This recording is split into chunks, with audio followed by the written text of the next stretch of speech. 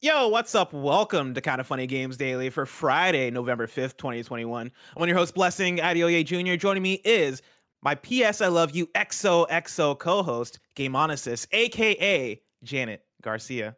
Yo, what's good? Not much, Janet. First and foremost, I have to compliment your jacket, looking fresh. You got the you got the print right. You're basically like in the background right now, right? Like you're blending in. You're Solid Snake in the jungle. You got the I like camouflage. that. I like Yeah, that. like you're. Or I guess I should say Big Boss, right? Again, Naked snake eater, underrated. Snake Eater. That's what I was thinking. Those are like some of my favorite, like, I want to say early memories in gaming because I was like fairly old at the time, but like the memory of like choosing your outfit to like blend in with the background and like slowly crawling in the forest. Very vivid, very fun. Yeah. Yeah, no, I love that about that game. I feel like that's one of those mechanics back in the day that was very divisive. You either loved it or you hated it. I think Kevin was one of the people that was like, "Nah, get away with this. Do away with this. I can't be doing all this." It was just so much work. It was so much work. You gotta be in there doing all this survival shit. Oh, let me heal my wounds. Come on, man. I'm not trying to play a video game for realism. That was the thing that opened my eyes. I like that because MGS3 was my first Metal Gear, and so when I got in there. And they were like, "Cool, now put on the right camo outfit. You got to get the right percentage. Got to get those percentages up." And then you get to a certain point, and they're like, "Cool, you got to heal all your wounds. Go in the menu, apply all the stuff." I was like, "Oh shit, this is a real video game. Like this is real life right here. I gotta learn some medical shit." Next one. That's why they kept in the next one. Huh? The next one added a bunch of bullshit that we're about to experience once again because they're doing the whole Metal Gear Solid playthrough thing with Barrett and Mike, which I'm very excited about. That is starting tomorrow during the extra live stream, and I could not be more excited. Janet, where do you stand in MGS4? Because I know you're a Metal Gear Solid fan. I think I'd have to honestly go back and like replay it because I don't remember how much of it I actually played through. My strongest memories are like the first three because I don't know if I even did 4 and I definitely didn't do 5. So I've been wanting to do. How do do you do the first 3 and not do 4? Janet, 5 is story's not there, but like man, it is tight. Like you, well, like controls are tight. It's funny because when you say the stories, like I've always loved it's like the Metal Gear story is like the best kind of headassery. Oh yeah. Like so it's like it doesn't even need to be good in a sense. It's just this kind of there. But yeah, I don't know. I honestly don't really know why I didn't keep up with it. When did 4 come out? Maybe I just was 4 came out in like 2008, I want to say. Yeah, that sounds right. Yeah. I guess I was so good. Toward the end of like really intensely gaming because I didn't game as much in high school. Or / like the beginning of college, and then I got kind of back into it, and then I've been like incredibly into it for like a really long time. So yeah, it was kind of like an off era, I think. You gotta tune in or jump in during our MGS4 playthrough then, because Janet, like MGS4 isn't my favorite Metal Gear Solid game, but I still stand by that every single Metal Gear Solid game is a 10 out of 10. And the thing, like they're 10 out of 10s for different reasons for all of them. Metal Gear Solid 4 is a 10 out of 10 for the same reason that Avengers Endgame is a 10 out of 10. It is pure, I can't believe we're doing this. I can't believe we're here right now. I can't believe everything we've been through has brought us to this moment where they are capitalizing off of the biggest the biggest payoffs, the biggest moments, the biggest character returns, all this shit. Barrett, Mike, turn this off. So yeah, you gotta jump in. You gotta play it. And then you gotta play MGS5. Because everybody hates on the story of MGS5. I want to restart.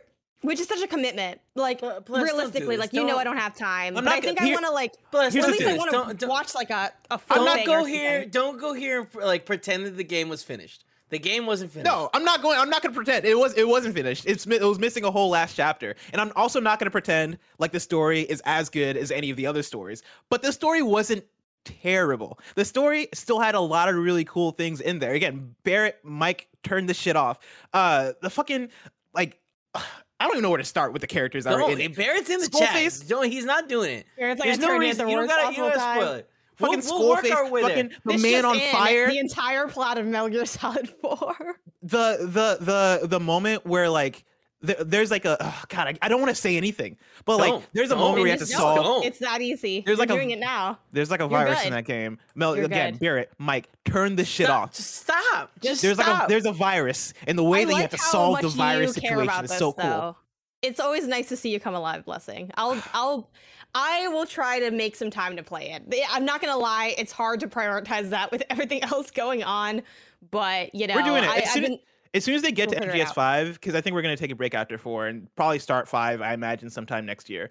When we get to 5, we're doing a PS I Love You # we played this. We are doing a full playthrough of 5. Like if you have me play all these games from scratch, these big games. Like, you gotta give me something here. I'm putting in all the legwork. Now, granted, you can argue it's because I didn't do the work before, but I didn't have the job before, so that's a different story. Like, making a lot of sense. Making a lot of sense. You gotta give me Days Gone. You gotta give me something here, Blessing. Like, I'm out here just putting in like hours upon hours just to give this take from like 12 years ago that most people aren't gonna like anyway. It's like, you gotta meet me halfway.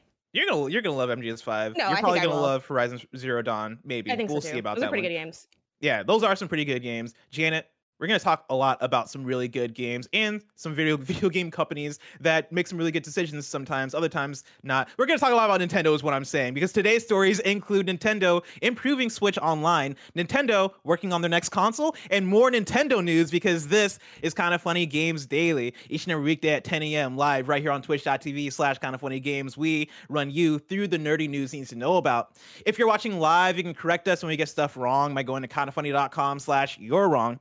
If you don't want to watch live, you can watch later on youtube.com/KindaFunnyGames, roosterteeth.com, or you can listen later on podcast services around the globe by searching for Kinda Funny Games Daily. Remember, you can use Epic creator code Kinda Funny on all Epic Store and Epic in-game purchases like Rocket League and Fortnite to help support the channel. To be a part of the show, to patreon.com/KindaFunnyGames, where bronze members or above get to write in, and silver members or above get the show ad-free with the exclusive daily post show. Housekeeping for you, Extra Life is happening, like I said before, this Saturday. That is tomorrow from 11 a.m. till 11 p.m. That's going to be a bunch of games like Mario Party and Metal Gear, and a bunch of shenanigans like Nick and Andy possibly taking the SATs. I don't know if we've nailed that one down yet. Me probably drinking a lot of whiskey and more. That's going down right here on twitch.tv/KindaFunnyGames. But you can donate and join the team right now by going to kindafunny.com/extralife. If you yourself want to play video games for an extended amount of time, right? 12 hours, 24 hours, 6 hours, however long you feel like, you can do it for a good cause. That is to support the Children's Miracle Network of Hospitals. Go to kindafunny.com/extralife to donate, join the team, and learn more. Thank you to our Patreon producers, Pranksy and Blackjack. Today we're brought to you by Honey, American Giant, and Credit Karma, but we'll tell you about that later. For now, let's begin with what is, and forever will be, the Roper Report. It's time for some news. We have 4 stories today. Baker's dozen. And Janet, it is a big Nintendo news day, which is why it's only appropriate that we have me and you, the current co-hosts of the Kinda Funny PlayStation podcast, PS Love You XOXO, to break it all down for the people. Because even though we love PlayStation, we're also some Nintendo fanatics. We love our Nintendo as well. And so, Janet, are you ready? PlayStation's closer to Nintendo than Xbox is, I think, for some reason, maybe. No, I think that's actually pretty right. You know, like, so this is the closest to 2 Nintendo hosts. We got this. Let's go. Let's go. Let's start with story number 1. Nintendo says it's still working on the concept and launch timing for its next console. This is Tom Ivan at Video Games Chronicle. Nintendo says it's still internally discussing the concept and launch timing for its next-gen gaming system. Or let me rephrase that. Its next gaming system. They did not say next-gen. In a management briefing following the publication of its latest financial results on Thursday, the company included a slide indicating its plan to release its next gaming system during the 2020s. It's used this slide before in previous presentations. After the briefing, the company commented on its plans for Switch's successor during a Q&A session, which was summarized on Twitter by Japan-based analyst and investment advisor David Gibson. Regarding its next-gen plans, Nintendo reportedly said it is still going through internal discussions on the hardware concept and launch timing, suggesting many significant details have yet to be finished. Additionally, Nintendo reiterated that it believes Switch is still in the middle phase of its life cycle, and that it's seeking a 6th year of growth for the platform, aided by the new OLED model and a diverse software lineup. Switch launched in March 2017, Switch Lite was released in September 2019, and the Switch OLED model launched in October 2021. Nintendo slated in May that investment in Switch's successor had contributed to a record annual research and development spend at the company.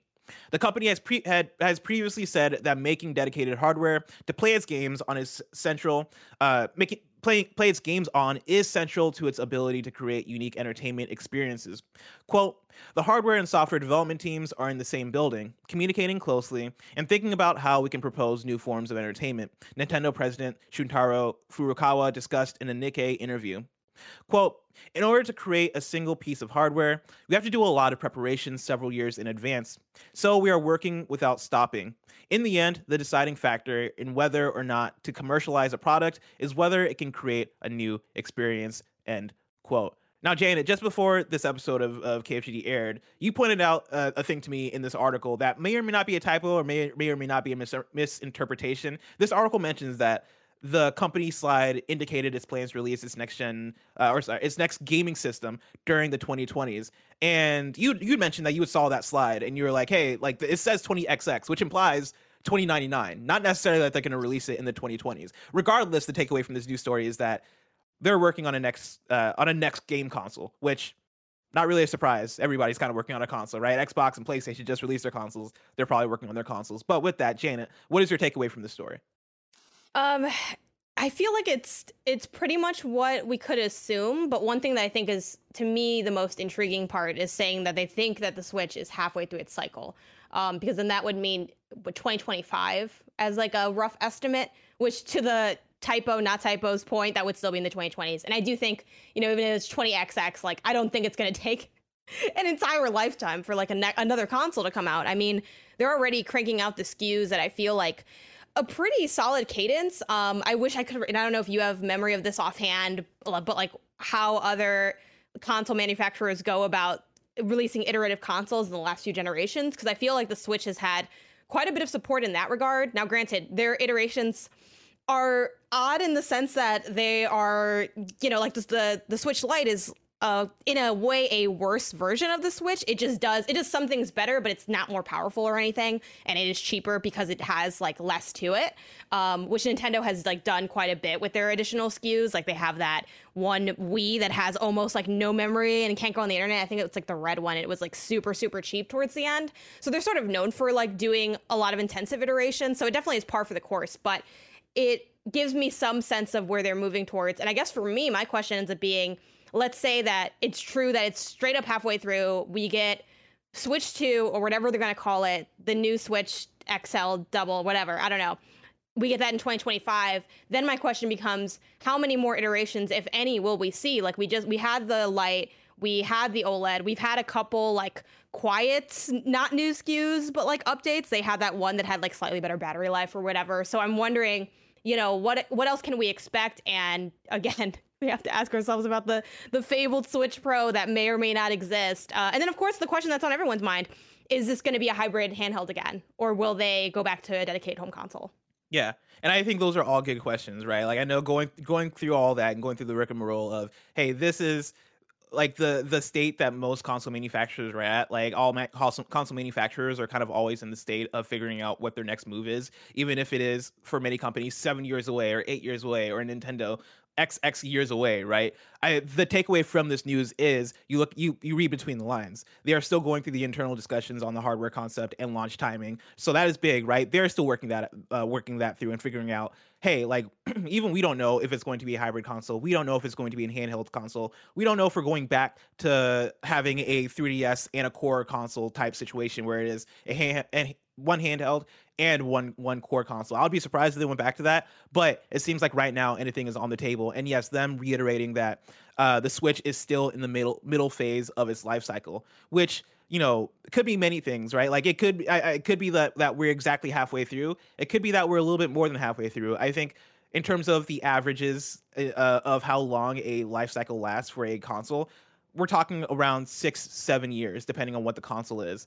The Switch launched in 2017. We're now in 2021. And so like theoretically, you could estimate that as we're in the smack middle of this console and we maybe have 3 years left.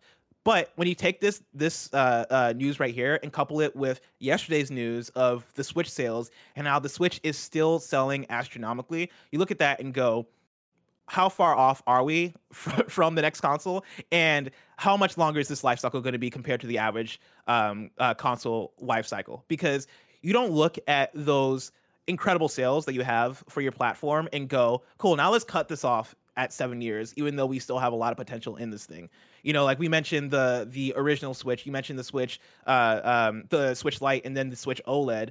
If these things are still adding in enough of like a one upping of sales on each other, then yeah, you look at the fabled Pro Switch, right, the Switch Pro, and go, all right, so like if that launches, let's say a year from now or 2 years from now, does that continue to push off a next gen Nintendo console? And I'll say that the answer is probably yes.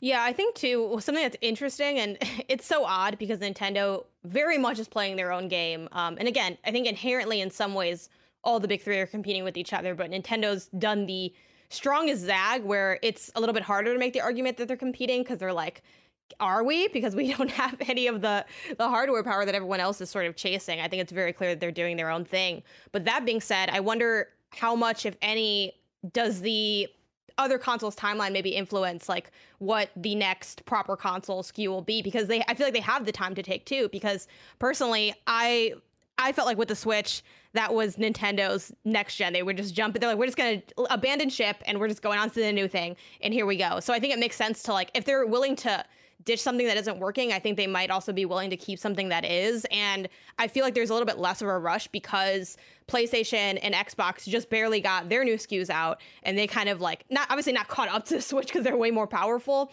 but now we're all like, okay, we don't have the things, the PS4 era consoles that we no longer have. Now we can like piece apart the fact that Nintendo like ditched the Wii U early because it wasn't working out, but that's the decision they made. So I feel like they have a little bit more time to expend for that reason, because they're not exactly moving with everybody else anyway. So they can kind of do their own timeline. And even if they're late, they would be back on time with everybody else. Yeah, I agree. I also think it's a bit double-edged in the way that Nintendo, doesn't have to go with the flow in terms of what the other guys are doing. The reason why people buy Nintendo hardware is so that they can play Nintendo games. I will say, though, that now that we have the PS5 and Xbox Series X, the more I play those consoles and then switch back, no pun intended, to playing my Switch, I go, oh man, I wish that these games look better, right? Like the gap is astronomical. Yeah, the gap is getting pretty intense now, especially when you want to talk about third-party games that are appearing on the other consoles.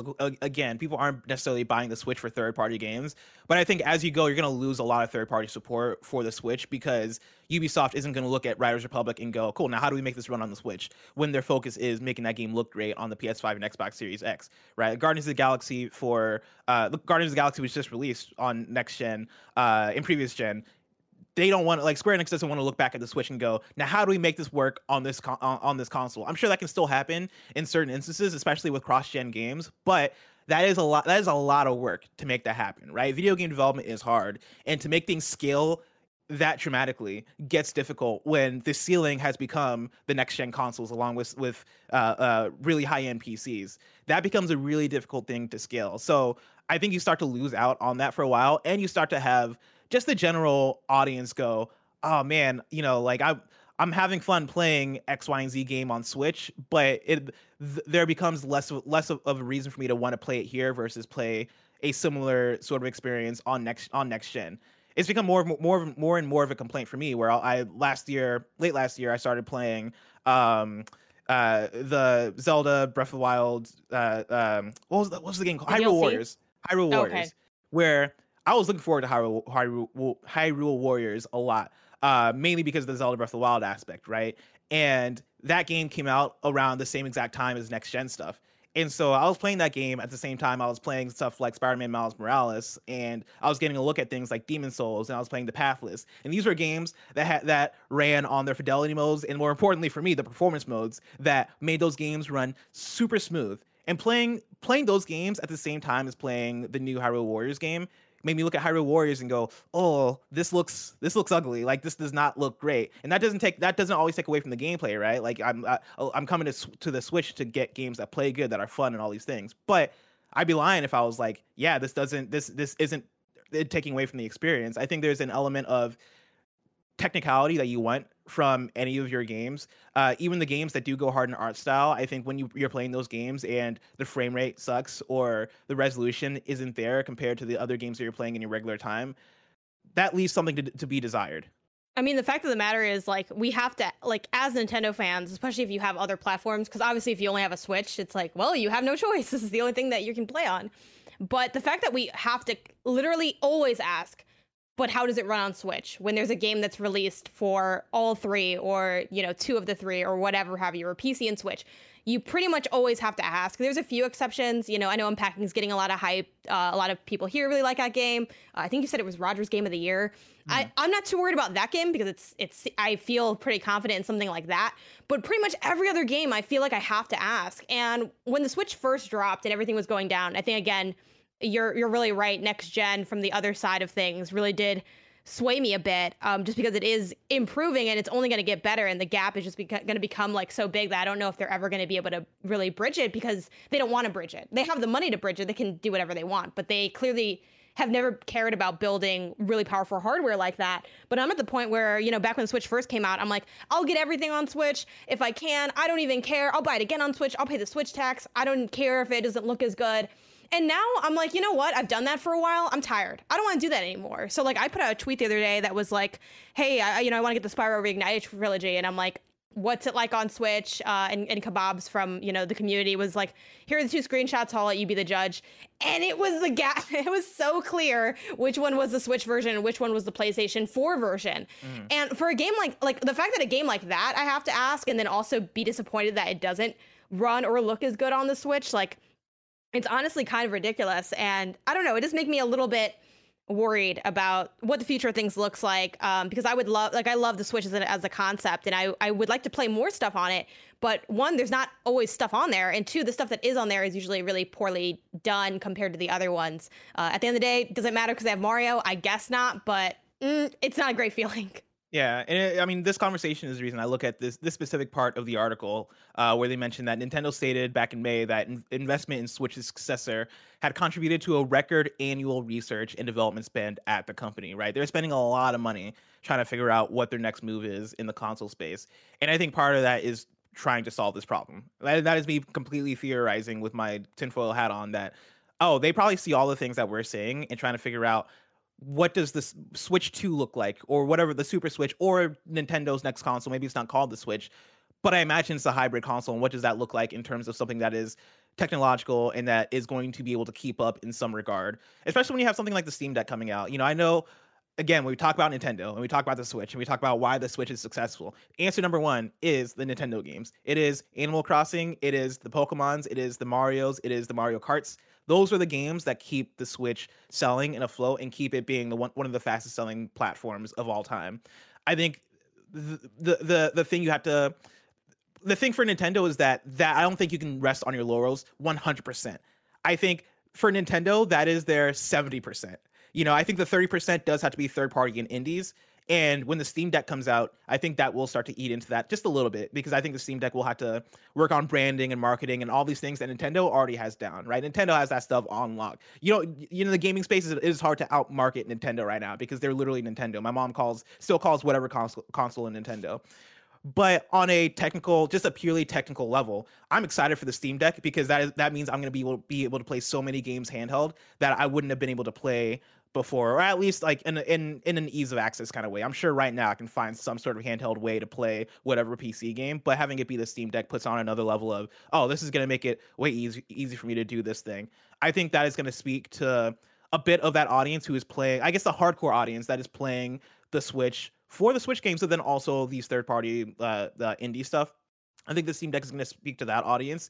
And I think with that coming out, and just with all the other offerings coming out around the console space outside of the Switch, you got to keep up. You got to find a way to keep up. And I think that is going to come in the form of a Switch Pro. And I think more importantly, that's going to come with a big step in the form of a next-gen Nintendo hardware.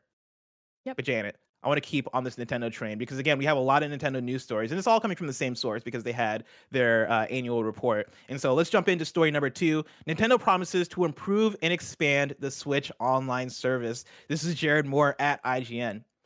Nintendo has said that it'll continue to improve and expand on its Switch online service, as well as its recently released premium expansion pack, possibly in response to the poor reception to its pricing in recent editions.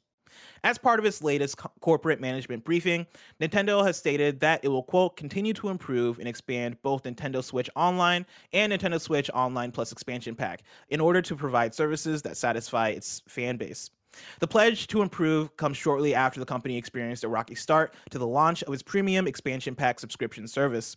The service, which launched last month, adds a new membership tier to Nintendo Switch Online that gives players access to an expanding catalog of N64 and Sega Mega Drive games, as well as paid DLC, currently in the form of Animal Crossing New Horizons Happy Home Paradise Pack.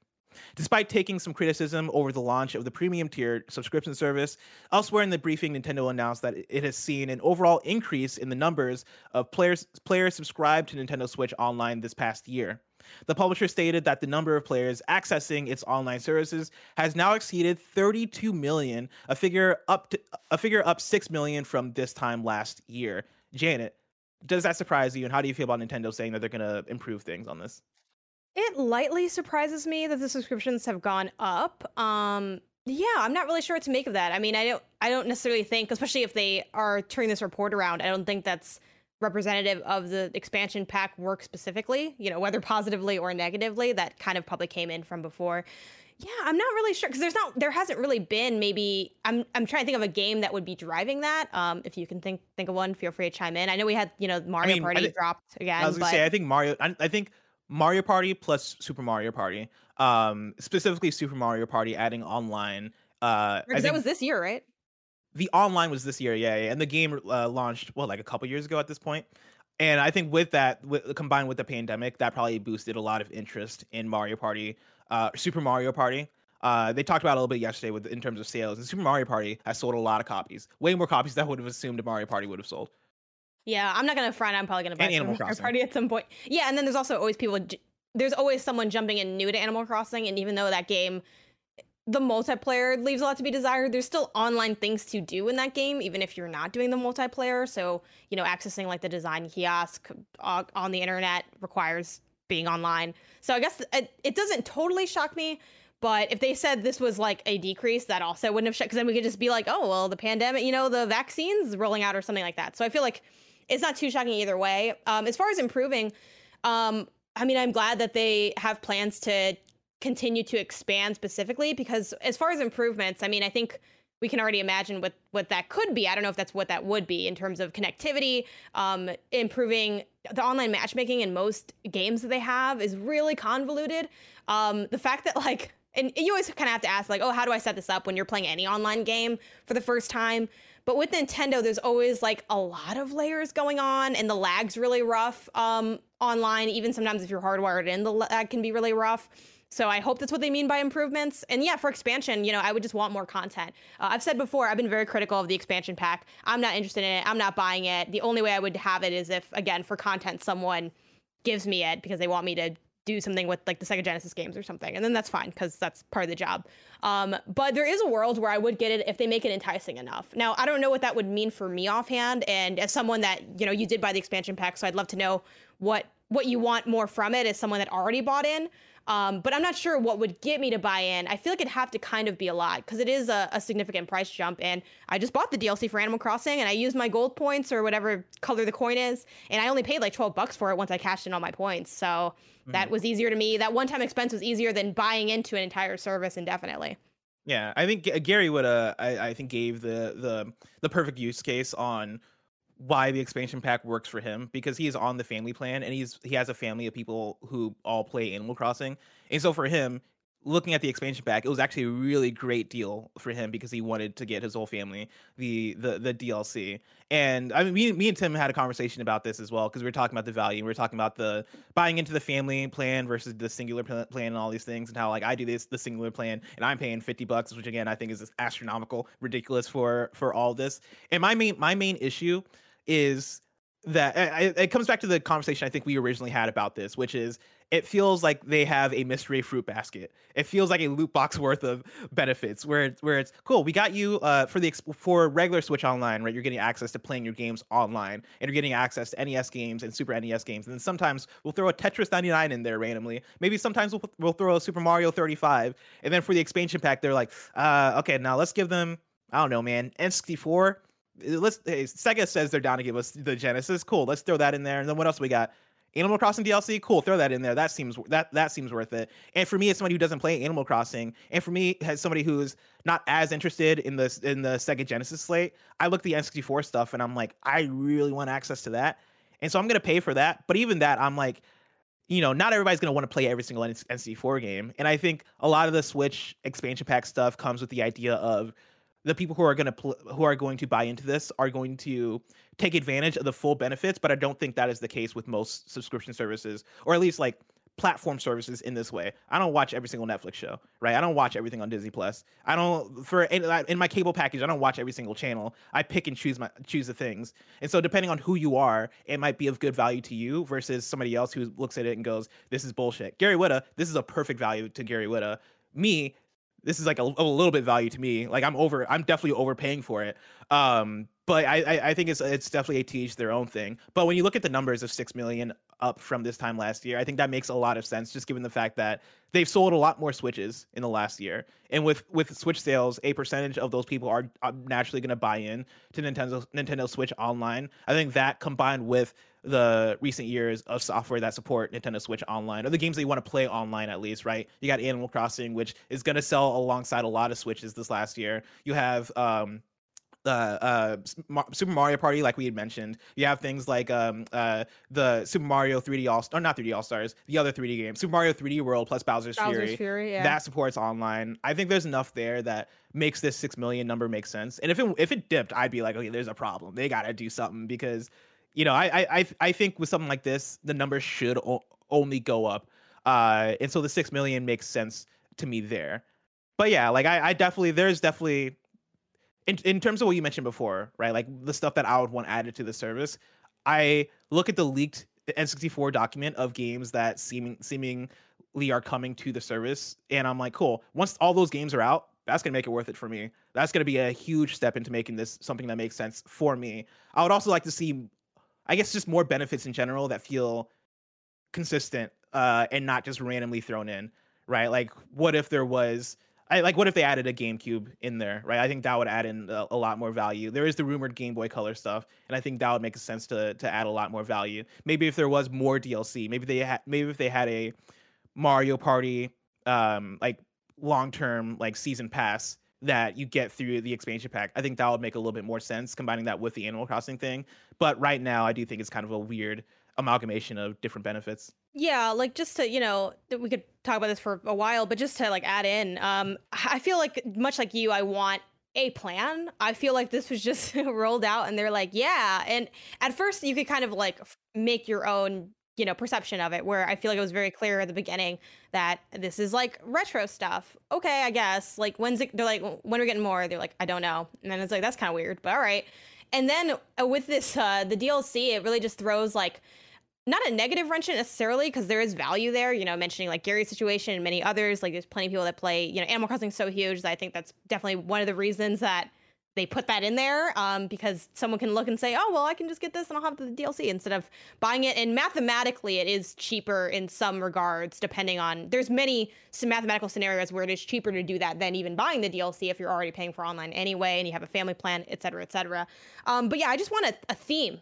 Like it's just been like random retro games, but also sometimes we make new games that aren't those games, but they're kind of old in their own way, like sort of. And then also we have DLC, and then also Sega Genesis, and it was like, I wish it's very random. And I know we compare everything to Game Pass, but that is because Game Pass has kind of set the standard. But Game Pass has the benefit of going, every first-party Xbox game is coming to this service. If Nintendo could come out and say, for all of our first-party games, you can get the DLC with the expansion pack. The expansion pack pays for all your DLC for our first-party Nintendo stuff. One, I'd be like, okay, but like, what your DLC is inconsistent. But regardless, that is a thing you can say that makes me understand it and go, okay, this makes sense. Like, that is a benefit. Like, that is, I know what the future looks like for this thing. But like, they don't have that. I think that would be a cool option, even though, again, I'm really not a DLC person. Like, the Animal Crossing DLC is the first DLC I'll be playing since I honestly don't even fully remember. I know I've played at least like one other DLC recently, but I can't remember what it is. I'm just not a big DLC person. But I think that's still, at least mathematically, there's value there. And then I don't have to think about it. Like I would play the Splatoon 2 DLC if I had it baked in. I just didn't feel like buying it and going back in for that reason. I think something like that would be cool. And funny enough, which I know some people might get upset, like you're always criticizing PlayStation Now and now you want like Nintendo to do that. I think Nintendo, again, they have such a powerhouse of nostalgia, and not just nostalgia, but a lot of those games straight up good. That's the thing. Everyone has nostalgia. Who has quality from that nostalgia? Not many. It's very hard to do for many reasons, but there are so many old Nintendo games that still like hold up design-wise today. Is a fantastic playing game today. Like, it is like going back to it, I'm like, this is really fun still. So I want, like, oddly enough, like, I think a little bit, but then even PS Now is a little bit weird because it's like old stuff, but then sometimes it's like new stuff, but like very, very old. Or like Last of Us 2 is here, and that's kind of random. But I think looking a little bit at what they're doing and investing in that back catalog, because even though it's kind of BS that we don't have Virtual Console again, obviously that ship has sailed, so it's time to let it go.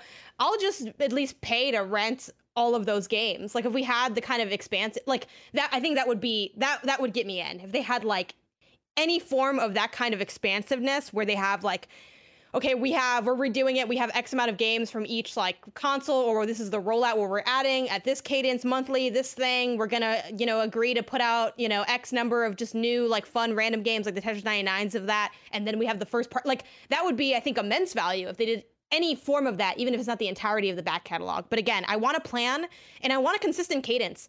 It is, you have these, like, it's like the fact that they'll randomly drop like 4 or 5 and not just consistently put out even just one a month. Like, it's so odd that you're paying for something and you have no idea what you're paying for. Yeah. And I think that's kind of weird. It's like throwing money into a mystery box almost. Yeah. But not like a fun one, like the Smash Ultimate thing where they're like, you can buy them individually or like, because that you knew what it was. It was fighters. Who's it going to be? That's part of the fun. Yeah, exactly. This is like, what is it? Is it a really good N64 game, or is it like one I've never heard of because no one cares about this? Hey, every N64 game is a good N64. Well, I'm not gonna say that. That's me joking. That's me being like, I love the N64, but I definitely feel where you're coming from. But let me tell you about where you can get some value, Janet. If the N64 online stuff or the expansion pack isn't enough value for you, let me tell you about patreon.com/kindoffunnygames, where you can go to get the show ad free. And speaking of ads, let us tell you about our sponsors. This episode of the podcast is brought to you by Honey. It's time to start thinking about what you're going to get your friends and family for the holidays. And don't be stingy this year. That's okay. I have a little magic that'll bring some extra cheer this year. It's a little thing called Honey. Honey is your personal online shopping assistant. It scours the internet for promo codes and applies the best one it finds to your cart. And Honey supports over 30,000 stores online. So imagine you're shopping at your favorite site, right?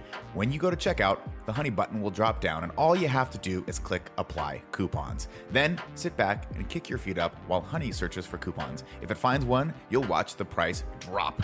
We love Honey very much here. Kevin uses it for everything that we buy here for Kind of Funny because we like deals and we like to save money, and you should too. If you don't already have Honey, you could be straight up missing out on free savings. It's literally free installs in a few seconds, and by getting it, you'll be doing yourself a solid and supporting this podcast. We'd never recommend something we don't use here at Kind of Funny, so go over and get Honey for free at joinhoney.com/games. That's joinhoney.com/games. We're also brought to you by American Giant. Let's be honest, since we're all thinking about it, buying gifts during the holiday season is stressful. It's all about tearing your hair out, trying to find the perfect gift, spending a boatload of money, keeping secrets from your loved ones, and resisting the temptation of the classic gift card cop-out.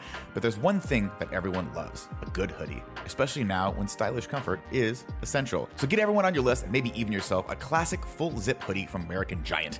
Gia loves her hoodie. She swears by it. Tim's used American Giant hoodies. He loves the quality of them. You should too. American Giant is about the journey, not just the destination. They're obsessed with the details from start to finish, so they use the best quality materials and support local manufacturers and workers. Slate called their hoodies the greatest hoodie ever made, so find out why. Explore American Giant's collection of durable essentials at american-giant.com, and you can get 20% off when you use code KFGD at checkout. That's 20% off at american-giant.com, promo code KFGD. We're also brought to you by Credit Karma. If you've ever felt overwhelmed when it comes to handling your personal finances, you're not alone, and Credit Karma is here to help you make those big calls with more confidence. Whether you're refinancing credit card debt or paying for an upcoming expense, Credit Karma uses your credit data to show you fresh personal loan offers that are personalized just for you. It's totally free and easy to sign up for a Credit Karma account with no effect on your credit score. Credit Karma will even show you your approval odds so you can choose offers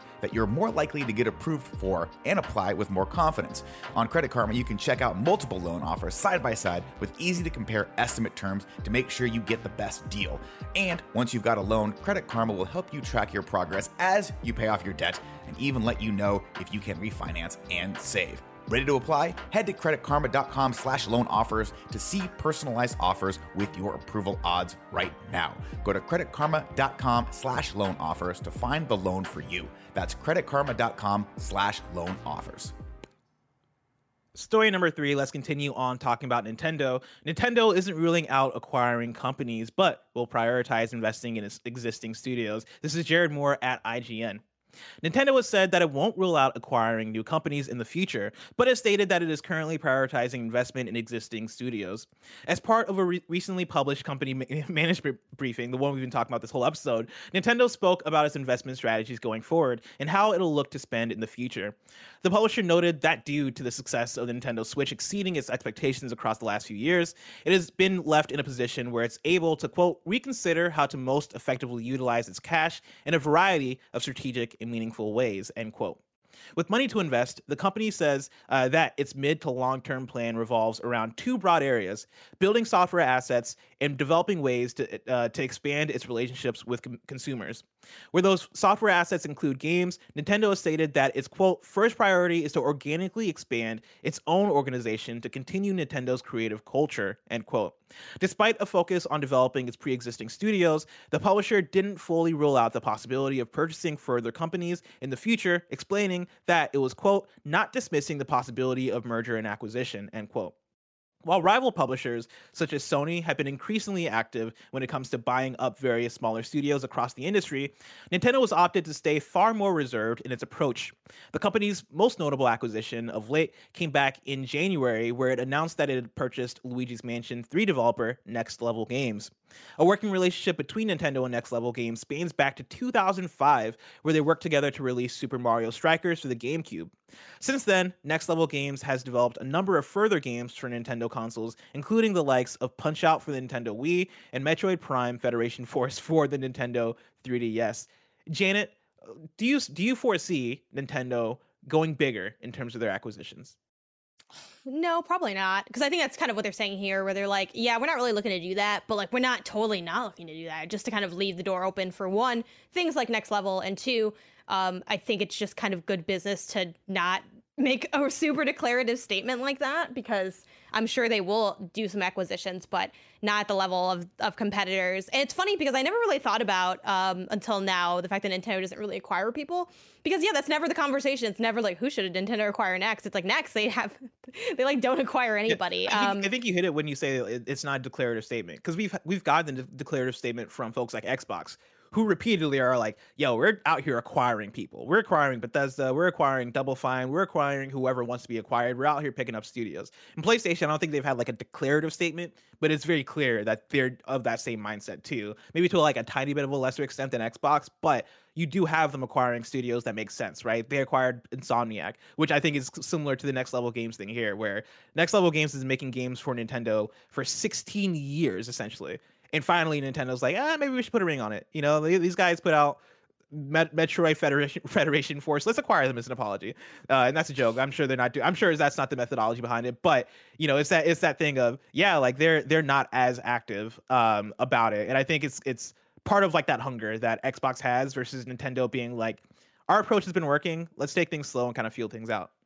Well, I think the thing is, it's not even, I wouldn't personally categorize it as aggression in terms of like marketing or business. I think that Xbox needs to do acquisitions, and because they also like their biggest con is lack of first party stuff and lack of exclusive stuff. And you know, they obviously put out still exclusives, like they, you know, just had Forza Horizon, like that's really big, that's getting really good reviews. So not like they don't have it, but when we think of what Xbox does best, right? What is the conversation? It's Game Pass versus exclusives. And guess which one Xbox is, right? It's not the exclusives one. And then PlayStation, it makes sense because it's remaining competitive with the thing that they do best. And again, they have more going for them than just their exclusives, in terms of like hardware or like, culture and all these other things that they do. But that's what we know them as succeeding at. So it's like, okay, if you want to keep doing that, you're going to keep the in-house stuff going. You're going to bring in people that you already have. You're going to expand a PC to try, that's very much their move, trying to get people to buy the box that they sell. Nintendo is like, Blessing already said it. People want Mario. We're going to keep working on making good Mario games, making like good other like in-house like IPs that we have. And occasionally there are those other acquisitions, but unlike a lot of other companies, they have like such incredibly long standing IPs that have not gotten stale. Again, very impressive that they're able to do that. The fact that Donkey Kong is still good, like that's insane. Like, you don't even have to look at like Mario specifically, which is another like amazing example of that. But yeah, they have what so many, and again, I'm not trying to like kiss Nintendo's ass because I think they do have plenty of room for growth. I mean, we just talked about last news story, right? Plenty of news, or plenty of room. Exactly. But like they have so much of what other companies are striving to have. Like to have an IP that's such a powerhouse for so long that has so many great games. Again, not to say that every single Mario game or every single Donkey Kong game is incredible or anything, but so many of them are still fresh and innovative, and they have like, and they do so much in that front. If anything, I think one of the criticisms is a little bit of them maybe not branching out a bit more, but I think them doubling down on the thing they do best totally makes sense, and I'm down for it, because what are Nintendo fans mostly asking for? When are we going to re-see this IP that we already know that we love, more so than I think new stuff, even though I love new stuff and Splatoon's awesome. Yeah, I think in the business of Nintendo, with where they're at in the Switch, again, the Switch is a record-selling, like a fast-selling console. They have like, I forget the exact number. I think it was 93 million, kindafunny.com/you're wrong. With that, and that combined with the attachment rate that we've seen, looking at how Mario Kart 8 Deluxe has sold like 30 million something units, right? Looking at how well Animal Crossing is selling, I think Nintendo looks at that and goes, what is our next move? And I could easily see that move being, cool, let's find the studios that make sense to continually make our IPs like hit that level of success, right? Like we don't have a, like Star Fox, for example, is one that we're kind of sitting on. The last Star Fox game didn't hit the way we wanted it to hit. Cool. Let's focus on the IPs that work. And maybe now that the IPs that work are hitting that level, let's revisit stuff and try to make it work. What if we did have a new studio or a different studio work on Star Fox and try to make that work, right? Like what if we had a different studio work on Earthbound or some shit, or even if it is like another spin-off Mario game. I think there's a lot of room for how Nintendo operates, especially when we talk about the way that they treat Mario, the way that they treat their top franchises as, hey, like not only are you going to get a Mario, like a 3D Mario, you're going to get a 2D Mario, you're going to get a Mario Party, you're going to get a Mario Kart. What if we had that same thing with like a Zelda, right? Or what if we had that same thing with a Donkey Kong? What if we did go for a 3D Donkey Kong game or some shit? Which is like, I believe that was the word we were talking about around E3. I think that could work. And, looking at the statement in the article of we're developing ways to expand, or they're developing ways to expand their relationship with consumers. And then also talking about how the first priority is to organically expand our own organization to continue Nintendo's creative culture. I do think that does speak to acquisition and expanding like the amount of studios that you work with. But I still think that it's not going to be compared to what PlayStation and Xbox do. I think Nintendo is very, very conservative with how they operate and very conservative with how they treat their own IP. That they're not just going to let anybody in. I think they're going to continue to work with the developers and studios that they work with regularly, and the ones that stick or the ones that they grow with and understand, eventually they then acquire. And so I think you're going to see a lot more situations like how PlayStation did with Insomniac, where Insomniac has been working with PlayStation for a while and then acquired them.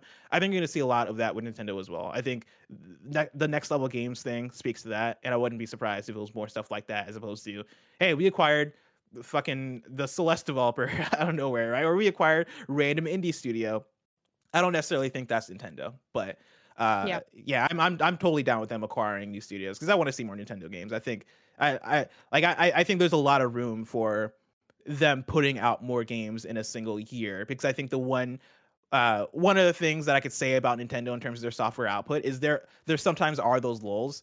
I think last year with Animal Crossing was a big one, where Animal Crossing was the big game in spring 2020, And then we got things like Paper Mario in the summer, and then we got Hyrule Warriors later in the fall, and like some other games here and there. But it wasn't really a heavy Nintendo year. I think you want to fill that out a bit more. Yeah. Janet, let's round out the Roper Report with story number 4. A break from Nintendo. Forza Horizon 5 will add an on-screen sign language interpreter, and I think this is really cool. This is from Adam Bankhurst at IGN. And Kevin, I have a video that you can pull up as I go through that is at the top of the article in the doc. Forza Horizon 5 contains a lot of wonderful accessibility features to help make the game as inclusive as possible. And a post-launch update will add another great one, an on-screen sign language interpreter that will sign either American Sign Language or British Sign Language during the game's cinematics. As detailed in an Xbox Wire blog post and an accompanying video about Forza Horizon 5's accessibility features, the interpreter will appear in a picture-in-picture display near the bottom of the screen, and either ASL or BSL can be chosen depending on the player's preference. Kevin's showing it right here. You will have to scroll a bit toward the end. It should be one of those links that should have taken you right to the thing, but maybe not. But seeing it happen visually is really cool because you just see like a person pop up like in like the bottom of the screen and they're signing to you. And I think that is a really cool, and yeah, here it is. It's really cool. It feels like such an extra step in terms of making good accessibility. I've not seen anything like this before in a video game. Yeah, I don't think I have either. I'd be curious to know like if anyone in chat or just even like after the show airs, if this has been done before, especially like in the AAA space. But yeah, I think that's really cool. It's not something that, I would have thought to even have done, which I think, speaks to the fact that a lot of times with accessibility stuff, you really have to do the research and think about it from so many angles and so many different people's experiences that are outside of your own in a lot of cases. But yeah, I mean, I think this is awesome. I really like what Microsoft is doing with their accessibility stuff. And I like all their breakdowns on the blog after the fact. I know PlayStation has kind of like the blog in the business that like stories always come from, but Xbox has a lot of really fun transparency stuff there too. And like, I know a few months back, they did like a big post on a bunch of accessibility features and things. And it seems to be like a real push for them to have that information be accessible. And obviously other companies have done big stuff in that front too. We talk about PlayStation with like The Last of Us 2 and stuff like that, and trying to like standardize some of the in-house stuff when it comes to accessibility. But yeah, this is really cool. And, hopefully more of this kind of stuff's available, especially at launch. I do know a lot of people are like, it kind of sucks when there are features of accessibility that are added after the fact and not like right up front, because, unlike content stuff, it's a lot more important to have those in the beginning, because that's when people like are going to be playing these games and deciding whether or not they can play these games. But, better late than never, though never late is always better. Yeah. Oh my God. I love that you use that quote. Did you get that from Drake, or did you get that from when I used it like a year and a half ago on podcast? No, that's so funny. Yeah, I used it a while ago. I'm sure it's just like an idiom, but my brother would say that sometimes. So that's where I remember it from. But awesome. No, that's hilarious. Yeah, it's a great line. Yeah. But yeah, like I think Forza Horizon is such a great one when it comes to its accessibility. That's one that's one of the things I forgot to mention during the review that I wish I mentioned and that I wanted to mention, but just slipped my mind, is like when you first boot up the game, the customization, even outside of like the accessibility menu, the character creator in that game is great for a game where you're never seeing your character. Like the character creator is awesome.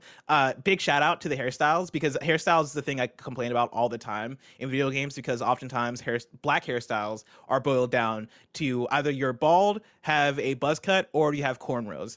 And the thing I always tweet it every single time. I'm like, who is this black man with cornrows that every single game developer apparently knows? Because those are the only 3 hairstyles you're going to find, or a big fro, like a big unruly fro, essentially. And Forza Horizon goes the extra mile, no pun intended, when it comes to their hairstyles. Like the black hairstyles in that game are fantastic. The character models in that game are fantastic. And regarding accessibility, they have options for prosthetic arms, whether it's your right arm, left arm, prosthetic legs, different styles of prosthetics. I was very surprised and very impressed to see the how far they went in terms of implementing that stuff in a way to be inclusive. And I think that is awesome. And I think, again, Microsoft is knocking it out the park when it comes to that stuff. And so I hope like when it comes to awards and when it comes to awareness on all that stuff, I hope like Forza Horizon gets its flowers, because yeah, like that game goes above and beyond in terms of actually being inclusive and actually including really good accessibility. And also I recommend, while we're here, go check out, Steve Saylor has an accessibility review for Forza Horizon. Go check it out, because Steve Saylor is someone that plenty of people know, of course. Like he's been on plenty of Kind of Funny content. He does the good work. He does amazing work. He he reviews stuff specifically with that in mind, which is important for so many people, that he's able to see it through a view that many of us aren't able to see it through, right? Because many of us aren't living that life. Many of us don't have the like same abilities to see that stuff and like understand how that stuff is implemented in games. Go check out that Steve Saylor review, because like even Phil Spencer and like people from Xbox were tweeting it and being like, yo, I was seeing that. Like, I was like, ooh, all right. Yeah, so shout out to Steve Saylor, shout out to Accessibility, and Janet, shout out to us going into this next segment. I'm trying to figure out what the move is gonna be here. Janet, I can't wait for Forza Horizon 6. That's the best I could do based on this conversation. But sure. Forza Horizon 6 is just so far away. If I want to know what's coming out to mom and pop shops today, where would I look? The official list of upcoming software across each and every platform, as listed by the Kinda Funny Games Daily show hosts each and every weekday.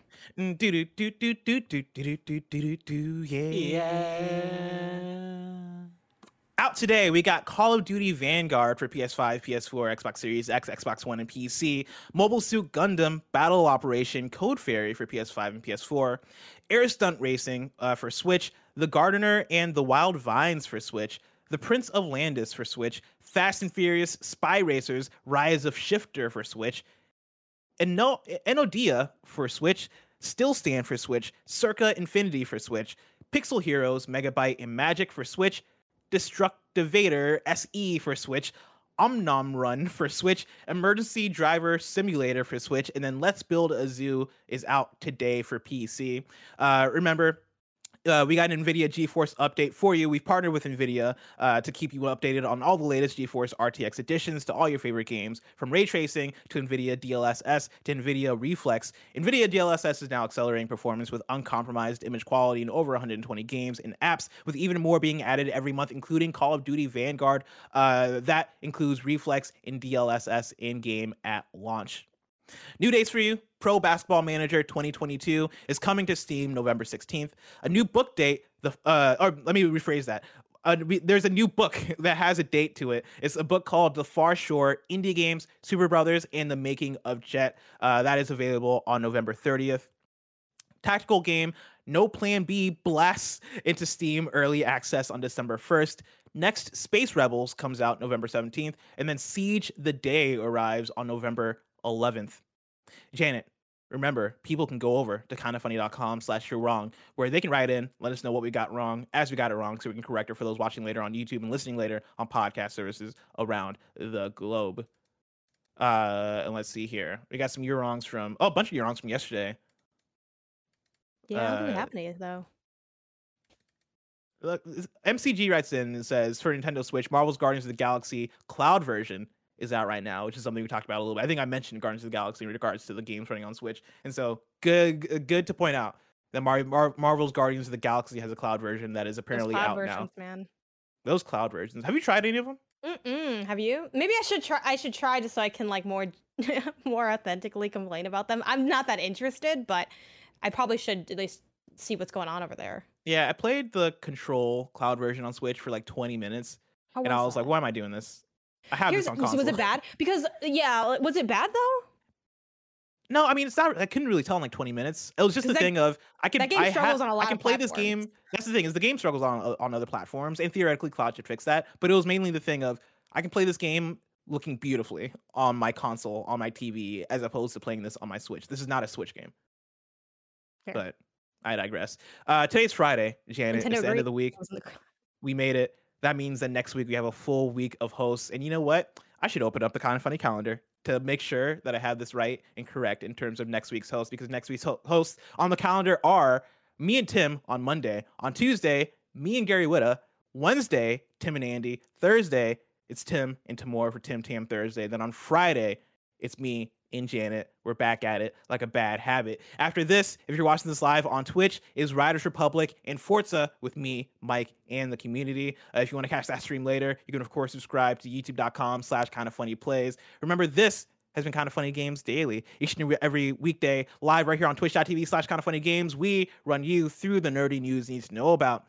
We have a Patreon post show for those that are subbed at the silver level of patreon.com/kindafunnygames. So stick around for that. Otherwise, until next time, Game Daily.